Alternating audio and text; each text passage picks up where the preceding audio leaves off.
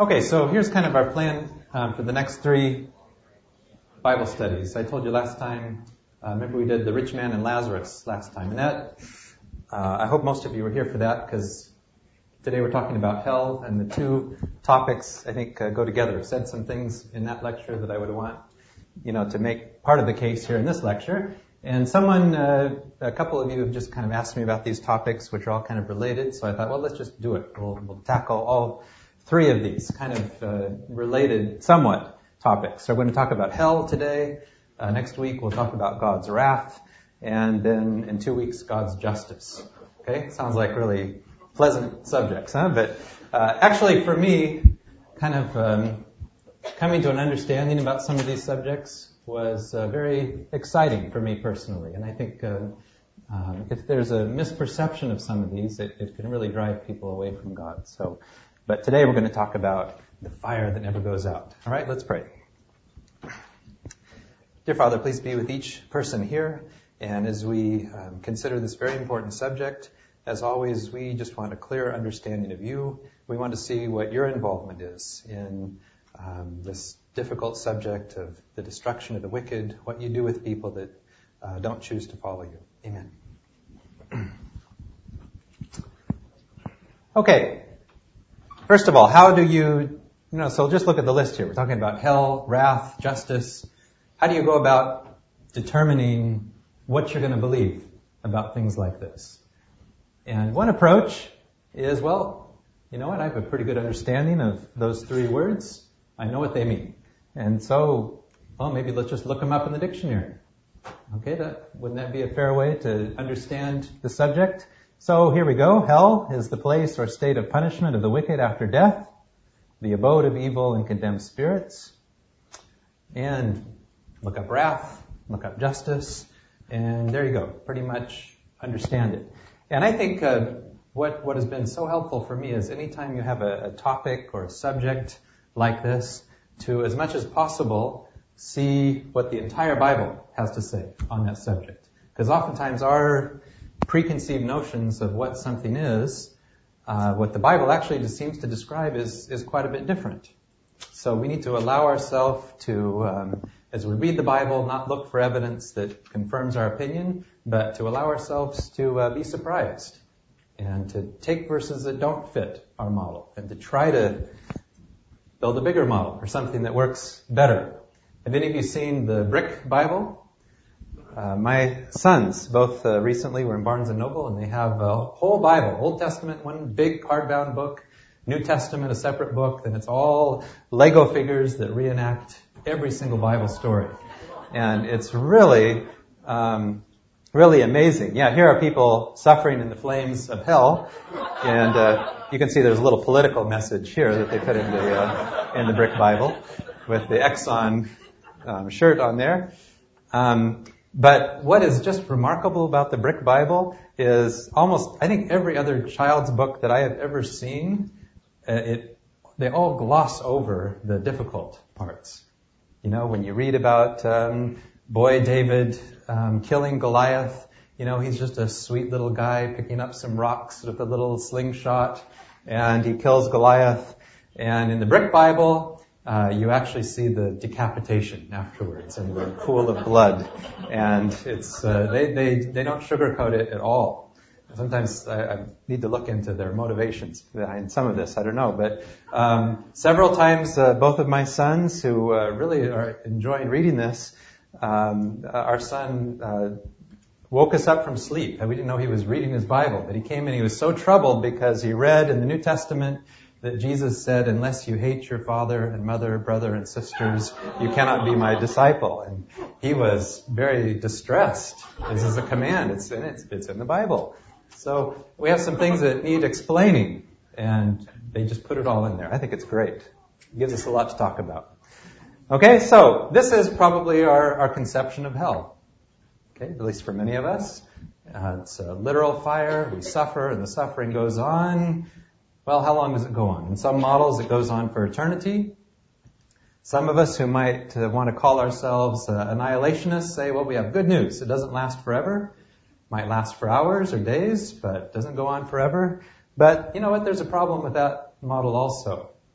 Because how long would you survive in a fire? I mean, it'd be a split second, right? So why does it go on for hours, for days? And here, the problem here, of course, is you have God sustaining someone for the purpose of punishment and suffering. So there's problems. There are problems with that model as well. So just a few things to think about before we actually get to the subject of hell. We have verses like Lamentations 3:22 and 3, where it says, "Though he brings grief, he will show compassion. So great is his unfailing love, for he does not willingly bring affliction or grief to any human being." Now, does that apply for all time? That God does not willingly bring affliction or grief to any human being. Okay, is there a time where that kind of ethic, that kind of way that God treats us comes to an end? Or I've heard very often people say, well, God is love, but, that always seems to raise a red flag in my mind, but he is also just. And the description is, God is infinitely loving. Every Christian would agree God is infinitely loving, but there's another side. And if you reject God's offer of love and relationship, then God is equally just. And by just, people usually mean punishing. Which I will just say I don't get that, and I never have. That if you are an infinitely compassionate physician, infinitely desiring that your patient who is an alcoholic will stop drinking alcohol, and you do everything that you can for him, if that patient refuses to stop drinking, do you at some point hate your patient? Do you torture your patient? Is there another side to a compassionate physician that would eventually lead him?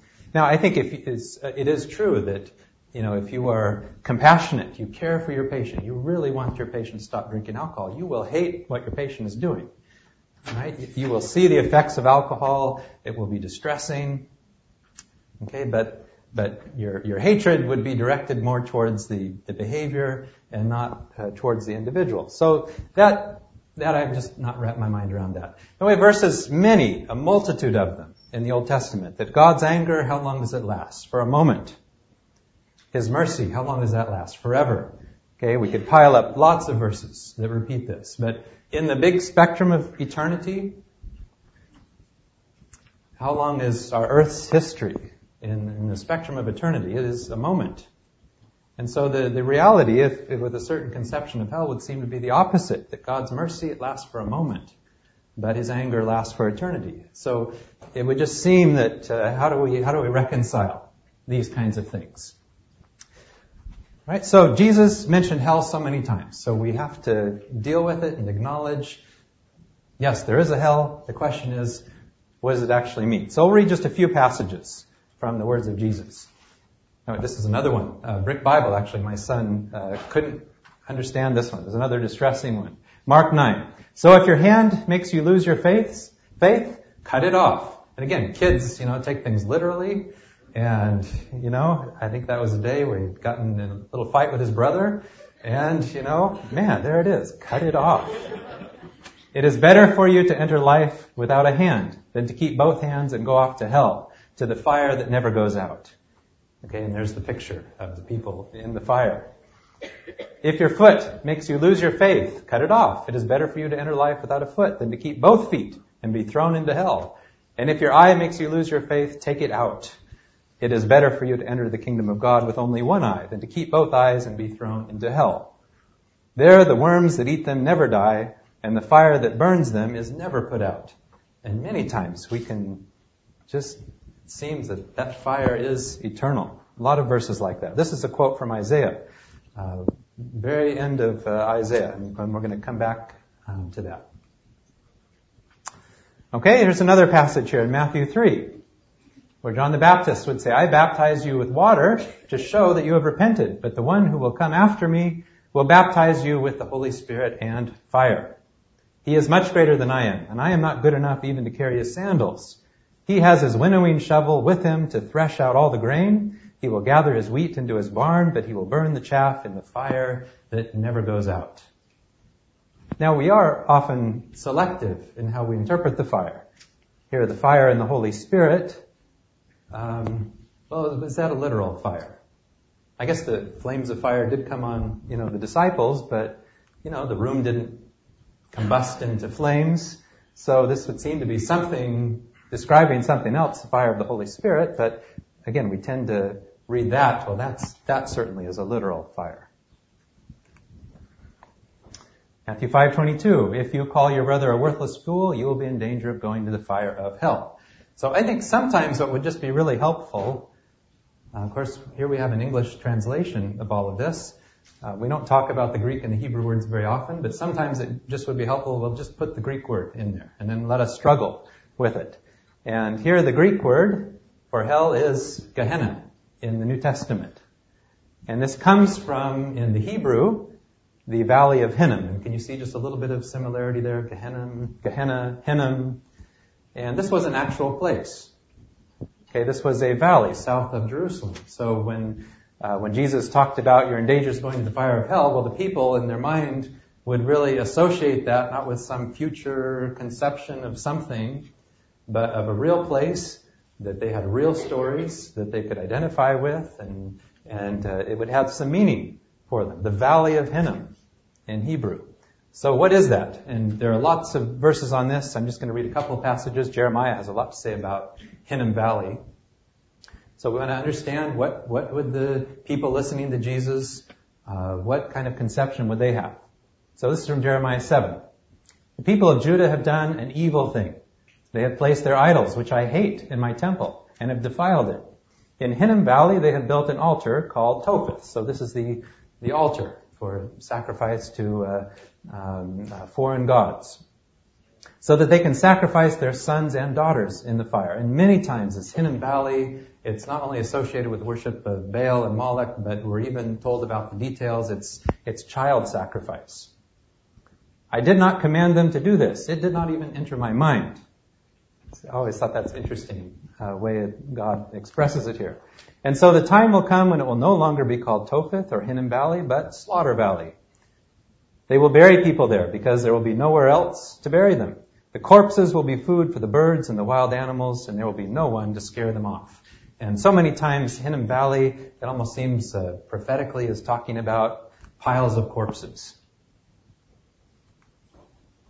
So if we go back, the very first reference to Hinnom Valley is all the way back in Joshua when the people are coming into the Promised Land. So Hinnom Valley, which again was on the south side of the hill where the Jebusite city of Jerusalem was located. And so this was before David conquered Jerusalem and made it the part of Israel. Okay, so there was this well-known Hinnom Valley on the south of Jerusalem. Okay, so we said there was child sacrifice there, and it's just one example here in 2 Chronicles and 2 Kings about wicked King Ahaz, who became king at the age of 20, and he ruled in Jerusalem for 16 years. He did what was not pleasing to the Lord and followed the example of the kings of Israel. He had metal images of Baal made, burned incense in Hinnom Valley, and this was the place of worship of the disgusting foreign gods, and even sacrificed his own sons as burnt offerings to idols, imitating the disgusting practice of the people whom the Lord had driven out of the land as the Israelites advanced. So again, for the Jewish audience who certainly knew their Bibles very well, these are the kinds of associations that they're making when Jesus is talking about hell.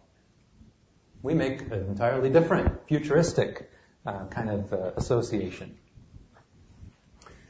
Okay, good King Josiah tried to undo all of this. So he desecrated Topheth. Remember, that's the altar, the pagan place of worship in Hinnom Valley, so that no one could sacrifice his son or daughter as a burnt offering to the god Moloch. And I think I've mentioned several times, Moloch was that god where, the metal image, they would heat the hands up and put babies inside the hot metal hands. It's just amazing to think that even Solomon worshipped Moloch for a period of his life.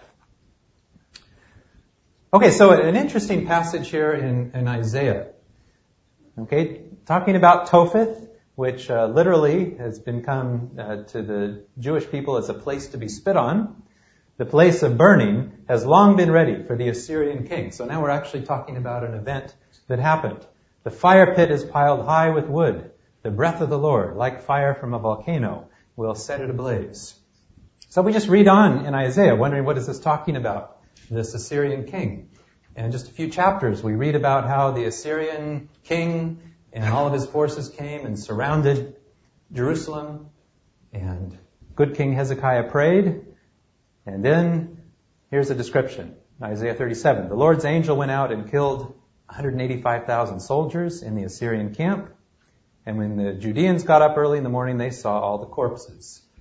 Okay, now there's a separate issue here, which we talked about so much, the God of the Old Testament. So we're going to set that aside, okay, about the angel going out and killing 185,000 soldiers. But these two verses are related. The warning here about Topheth, Hinnom Valley, that this is where the Assyrian king would come to his end. And sure enough, those 185 soldiers, when the people got up in the morning, there they were, dead, corpses. Okay, but we want to keep, I think, associating this all the way through. So we come to this verse here in the end of Isaiah 66, talking about the people in Jerusalem. And as they leave, they will see all the corpses of those who have rebelled against me. The worms that eat them will never die. That's what Jesus quoted from. And the fire that burns them will never be put out. The sight of them will be disgusting to all people. Now, does this relate to the story of the Assyrian king and all of his forces dying in Hinnom Valley? And now we have another description of those corpses. And if you want to read a good book on this subject, it's a book called Two Views of Hell. And they have really some good explanation for a number of these difficult passages. And it's two people arguing back and forth. One is pro-literal burning, eternal fire of hell. And then there's the other description. So here's the argument on this verse, that this is the most misunderstood, misused, and misapplied passage in the Bible on the subject of hell. We must read the context. So I just tried to give you the context there about the Assyrian king and all of his forces. This symbolic picture of the future reflects an actual incident that Isaiah described in chapter 37, that when the people got up the next morning, there were all the dead bodies, the corpses. In chapter 66, Isaiah anticipates the same scene on a massive scale at the end of time. In this prophetic picture, as in the historical event of Isaiah's day, the righteous view the dead bodies of the wicked. They see corpses, not living people. They view destruction, not conscious misery. Discarded corpses are fit only for worms or maggots, and fire, which are both insatiable agents of disintegration and decomposition. The people were dead. Okay, they weren't suffering in the fire and with the maggots and all of that. So to the Hebrew mind, both worms and fire signify disgrace and shame. Worms and fire also indicate complete destruction. For the maggot in this picture does not die, but continues to feed so long as there is anything to eat. This passage of Scripture says nothing about conscious suffering and certainly nothing about suffering forever. So I always like, as much as possible, if we can, in the Bible, relate a meaning to a specific historical event and see what had actually happened, what was the meaning. I find that very helpful. But that doesn't answer, of course, all of our questions. So coming back here to Hinnom Valley, the big point to take away is that in the whole Old Testament, this is associated with pagan worship, child sacrifice, events of destruction, and with piles of corpses. Okay, that's the crystallized meaning there of Hinnom Valley. So Gehenna, then in the New Testament, would have that meaning. And there's also tradition, and I think there may be some good evidence of this, that Gehenna in the time of Jesus was the garbage dump, where the fires were continuously burning. Perhaps that same area there in Hinnom Valley. So keep the fire burning, you bring the garbage out there. The fire keeps burning. So again, it would have perhaps a contemporary meaning for the people in Jesus' day. And if that is so, then Jesus' hearers would not have known Gehenna as an abhorrent place where maggots, would have known Gehenna as an abhorrent place where maggots and fire raced to consume the garbage, refuse, and offal dumped there each day. So it's the garbage dump. And the 21st century Jewish historian Josephus says that this valley was heaped with the dead bodies of Jews following the Roman siege of Jerusalem in AD 70. So again, another event after the siege of Jerusalem where just a horrible death and destruction, and the dead bodies were piled up in Hinnom Valley in that time. Okay, so let's go back now to the Old Testament, and a term here that's sometimes translated as hell is Sheol. Okay, this is in 65 times in the Old Testament. And what can be quite misleading here is, again, it just would be nice if just the word Sheol was used. And then let us grapple with, well, what's the meaning of Sheol? But in the King James, that one word gets translated variously. Sometimes they would choose the word hell. Sometimes the pit. Sometimes the grave. It's nice when a version like the American Standard Version, just all the way through, it's Sheol. And then you as the reader have to kind of grapple. What does that mean? Sheol. Okay? The NIV uses consistently just the grave. Okay? And so literally, and I think if we just go through all of these, the word Sheol just means you're dead. You're in the grave. Okay? So gravedom would be a good literal translation. So we can sometimes, if you're reading the King James, you read about hell and you may come perhaps to a false description. And in the Greek, Hades, which all the way through the New Testament, again, is consistent with just the grave, where you're dead. The only exception where there is any suffering described using the word Hades is what we talked about 2 weeks ago, the rich man and Lazarus. Where the rich man dies, he goes to Hades, which should just be the grave, but there is suffering. That is the only one exception. So just some examples where this word Sheol is used in the New Testament, the Old Testament, talking about good, righteous people, Jacob, David, and Job. Okay, here with Jacob in Genesis 35, all his other sons and daughters came to comfort him, but he refused to be comforted. He said, "No, I will mourn for my son until I die." Now, we want to translate that until I go to hell. No, this Sheol is just the place where you're dead. And David would say in Psalm 49, "But God will redeem my life from the grave." Not hell.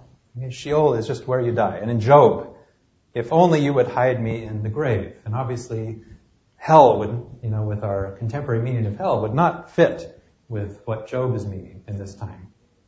Okay, so Sheol is just the grave. Now, what did that mean? Here, thinking about what was the soul? What does that mean in the Old Testament? And I like this description here, that the ancient Hebrews had no idea of an immortal soul living a full and vital life beyond death.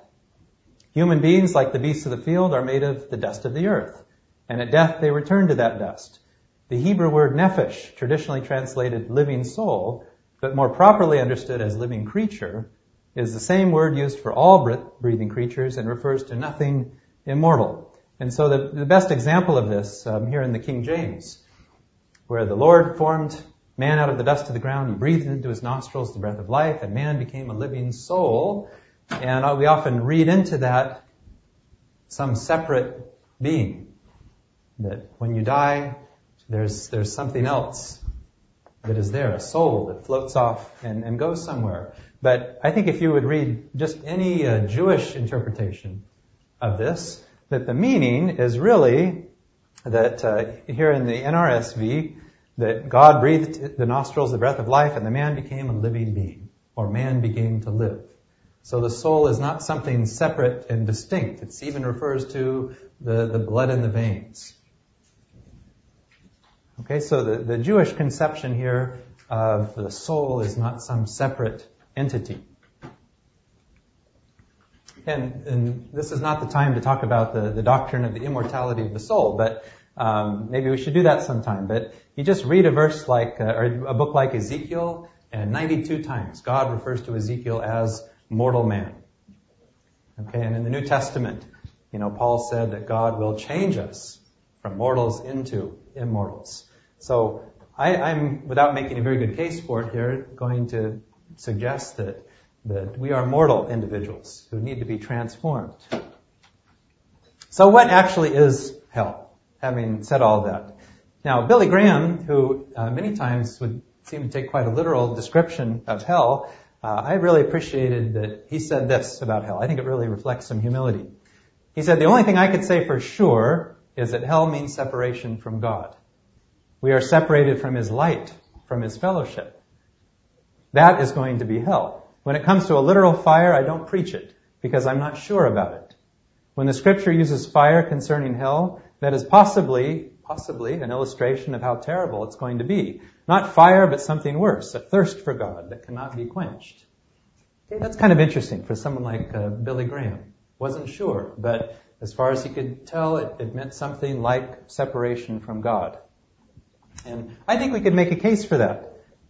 For example, just compare these two verses in Matthew, where Jesus said they will be thrown into the fiery furnace where there will be weeping and gnashing of teeth. So in one case, if you reject God, you're thrown into the fiery furnace where there's weeping and gnashing of teeth. Okay, we have another very similar description here in Matthew 8, that the heirs of the kingdom will be thrown into the outer darkness where there will be weeping and gnashing of teeth. So in one point it's fire, furnace, and another parable, it's the outer darkness where there's weeping and gnashing of teeth. So these are symbols that are trying to paint a picture for us. They're trying to describe something. So I think you could use this to support what Billy Graham was talking about there. But I think there's something much more important here to talk about. So let's just go through and talk about some actual stories about fire in the Bible. And I always like this one here. I think it's quite interesting. You remember Aaron's evil sons, Nadab and Abihu, that they disobeyed the Lord by burning before him the wrong kind of fire. Okay, what happened to them? So fire blazed forth from the Lord's presence and burned them up. And they died there before the Lord. And then Moses called for Aaron's cousins, and he said to them, "Come forward and carry away the bodies of your relatives from in front of the sanctuary to a place outside the camp." So just imagine, you're just told by Aaron, this is what happened. Fire blazed forth from God's own presence and burned them up, and you are now assigned to go in and carry them out. And what do you imagine they would look like when you walk in? What's going to be left to carry out of the tabernacle here when God's own fire burns them up? Okay, and I just find this description quite interesting, that they came forward and they picked them up by their garments. So whatever it was that from God's own presence that consumed them, it didn't burn their garments. And he carried them out of the camp just as Moses had commanded. So I think it would be helpful if we just use every example we have of fire, and let's try to build something that we could actually make a practical model or application. So many times here, we're told who the fire is. In Daniel 4, the Lord your God is like a flaming fire, and in Hebrews 12, God is a consuming fire. So I would like to kind of go with the position that the fire is actually God himself. Now, what does that mean? Let's try to see if we can come to some understanding there. When Moses talked to the burning bush, okay, the bush was all aflame, and he talked with God. And I love our kids' video of this, where after Moses, in the cartoon, after he is done talking with God, he goes over and picks a leaf. Okay, it wasn't singed, it wasn't harmed. So the fire of God's presence, which filled this bush, was not harmful to the bush. Didn't burst into flames. And just a few chapters later, God comes down on Mount Sinai. And the glory of the Lord appeared to the Israelites like a devouring fire on top of the mountain. Okay, was there a forest fire? Okay, it was like a fire, but it wasn't a fire that was harmful to grass or trees that is described. Okay, we know that Moses spoke with God as a man speaks with a friend face to face. And so when Moses went into the tent of the Lord's presence to speak to the Lord, he would take the veil off. You'd think that's when you'd put the veil on. But when he'd go into God's presence, he took the veil off. And when he came out, he would tell the people of Israel everything that he'd been commanded to say, and they would see that his face was shining. Okay, now we wouldn't say these were third-degree burns, right? He's talking with God, and his face, somehow it looks shiny. It's reflecting something. And then he would put the veil back on, and the reason he put it on is it was distressing to the people. Okay, just seeing the reflected glory of God in the face of Moses, there was distress, and they asked him, please, put a veil on. So he wore the veil to shield somewhat the reflected glory of God that was in his own face. In Leviticus 9, Moses and Aaron went into the tent of the Lord's presence, and when they came out, they blessed the people, And many times it's described that the dazzling light of the Lord's presence appeared to all the people. Suddenly the Lord sent a fire, and it consumed the burnt offering and the fat parts on the altar. When the people saw it, they shouted and bowed down. So many times God's glory, like a fire, filled the tabernacle. And what's the tabernacle made of? Sheets, things that would just burst into flames, right? Never was harmed by this fire that came from God himself. Okay, King Solomon, when he gave his brilliant prayer in 2 Chronicles, fire came down from heaven, burned up the sacrifices that had been offered, and the dazzling light of the Lord's presence filled the temple. Because the temple was full of the dazzling light, the priests could not enter it. And when the people of Israel saw the fire fall from heaven and the light fill the temple, they fell face downward on the pavement, worshiping God and praising him for his goodness and his eternal love. So again, so many of these examples where it's fire. I think the best case for what actually was it, well, it's a little different than the fire we get when we light a match. Now, two very different reactions to this fire. If we take the position that the fire is God himself. Here in Psalm 68, notice the contrast. As wax melts in front of the fire, so do the wicked perish in his presence. But the righteous are glad and rejoice in his presence. Notice, God hasn't changed. Okay, it is a different reaction in two groups of people. For the wicked, as wax melts in front of the fire, so do the wicked perish in his presence. But the righteous are glad and rejoice in his presence. Okay, so it's two contrasting reactions to the same God. They are happy and shout for joy. Perhaps Isaiah is maybe one of the best descriptions of what it is to come into the presence of God. In Isaiah 6, Isaiah describes this incredible scene here where the sound of their voices made the foundation of the temple shake. The temple itself became filled with smoke. And I said, there is no hope for me. I am doomed because every word that passes my lips is sinful. And I live among a people whose every word is sinful. And yet with my own eyes I have seen the King, the Lord Almighty. And then one of the creatures flew down to me carrying a burning coal that he had taken from the altar and with a pair of tongs. And you know the story. Of course, the coal wasn't harmful to Isaiah. Okay, this is something that is different than a literal coal that touched his lips. But I think what's interesting here is so many times when even a good person like Isaiah comes into the immediate presence of God, it seems that two things happen. There is a reality of seeing God for who he really is, and at the same time there is a reality of seeing yourself for who you are. And in the case of Isaiah, there was guilt in that encounter. Okay, he saw things differently than he had before. And so, of course, you know what happened. He touched my lips with a burning coal and said, this has touched your lips, and now your guilt is gone, and your sins are forgiven. And then I heard the Lord say, whom shall I send? And now Isaiah is ready to go give his message. Okay, so for Isaiah, there was a moment of seeing things differently than he had seen them before, and that was distressing. But then right away, God seems eager to reassure him, and right away he's encouraged to go give the message. I know I'm going through a lot of verses here, but I feel like I've got to make as good a case as I can for this. So we're going to go through just a few more examples. I think this one in Isaiah 33, perhaps if you want to read maybe the best description of this, read chapter 33 of Isaiah. This is very interesting. The Lord says, now I will do something and be greatly praised. Your deeds are straw that will be set on fire by your very own breath. So that the fire actually seems to be something that comes from within. You will be burned to ashes like thorns in a fire. Everyone, both far and near, come look at what I have done, see my mighty power. Now, don't stop reading.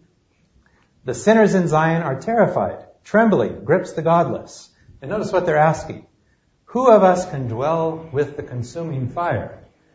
Who of us can dwell with everlasting burning? So, who is the fire? Who is the everlasting burning? I mean, they're talking about coming into the presence of God. Who can dwell in that consuming fire?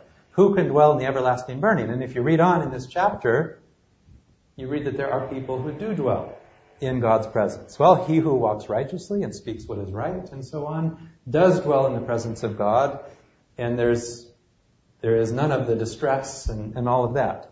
So, again, God is the same, but it's a different reaction of people coming into His presence. Okay, one more in the Old Testament. End of Malachi, where the Lord Almighty says, "The day is coming when all proud and evil people will burn like straw. On that day they will burn up, and there will be nothing left of them." Okay, that wouldn't suggest an ongoing, forever kind of a burning. "But for you who obey me, and my saving power will rise on you like the sun, and bring healing like the sun's rays." Notice the same thing. These people are exposed to a certain type of fire. There's destruction. These people are exposed to fire, and the sun brings healing like the sun's rays. You'll be free and happy as calves let out of the stall. So again, God is who He is. God is love personified. Okay, but there's a different reaction. And I'm not sure how much, maybe I shouldn't put a specific example on this. I don't know exactly how it will be. But I imagine someone like, let's just take the worst person maybe we can imagine. Someone like Hitler. Okay, comes into the presence of God. And Hitler has a certain mindset about a certain group of people. He has a certain mindset about, hatred, obviously, towards Jewish people, and pride, and using force and power to selfishly try to conquer the world. Now, what happens when he comes into God's presence and sees that God is the polar opposite for all of that? He sees God's love for Jewish people. He sees that God Himself became a Jew. All of the apostles were Jews. And that whole mindset that he's been looking at things like a telephone pole that's crooked, but he really believes it's crooked, and now sees, well, it's actually straight. Okay, that God Himself is not selfish. That God, even though He has all power, does not use His power the way Hitler used his power. And I think there's just, distress in that. Everything that you believed is completely broken apart. Okay, and so what I'm trying to describe is I think there is a psychological effect of all of this, not a literal burning. And if we take Ezekiel 28 as a description of Lucifer, which I would like to do, I think that gives us some insight. That I ordained and anointed you as the mighty angelic guardian. You had access to the holy mountain of God and walked among the stones of fire. So before Lucifer rebelled against God, he lived in the presence of God. He walked in the stones of fire. Okay, how is Satan going to die? Ezekiel 28:18. You defiled your sanctuaries with your many sins and your dishonest trade. So I brought fire from within you, and it consumed you. This is internal.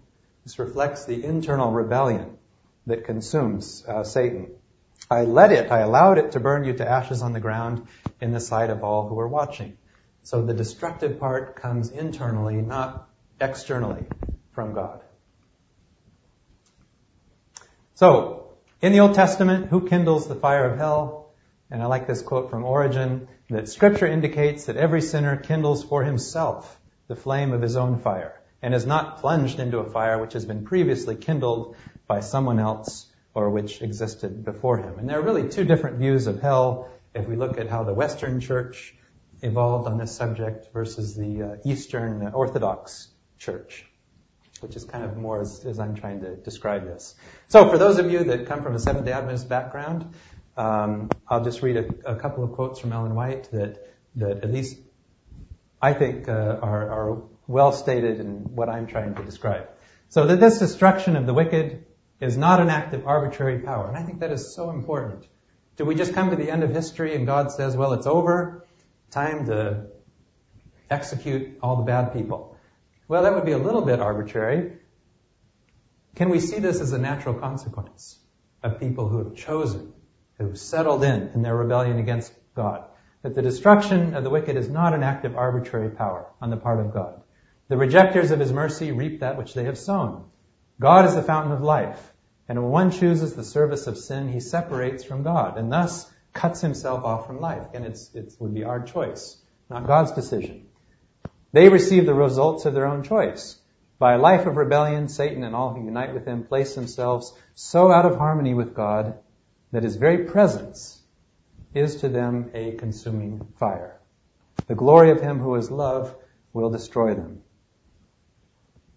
Okay, and one more, that the light of the glory of God, which imparts life to the righteous, will slay the wicked. Again, that contrast so many times.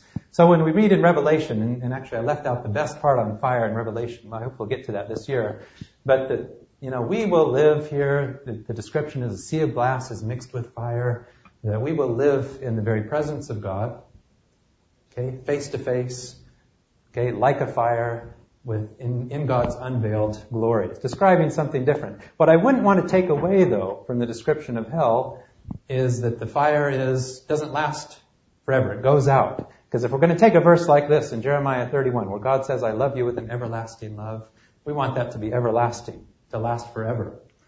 Okay, but I think we can take the position that the fire is eternal. The fire is everlasting if the fire is the very goodness, the very love, the very person of God. It lasts forever. Doesn't mean that the suffering of the individual goes on forever. Okay, so next time we'll talk about God's wrath. Let's pray. Father, thank you that when subjects like this come up in the Bible, that we don't just have one or two verses here or there, but just a wealth of information to look over. And again, I know that what was said here, that there's a reality that's much clearer on all of this. But for each person, may we just make it our business in this life to understand you more fully, that we can convey your goodness and love to all those around us. Amen.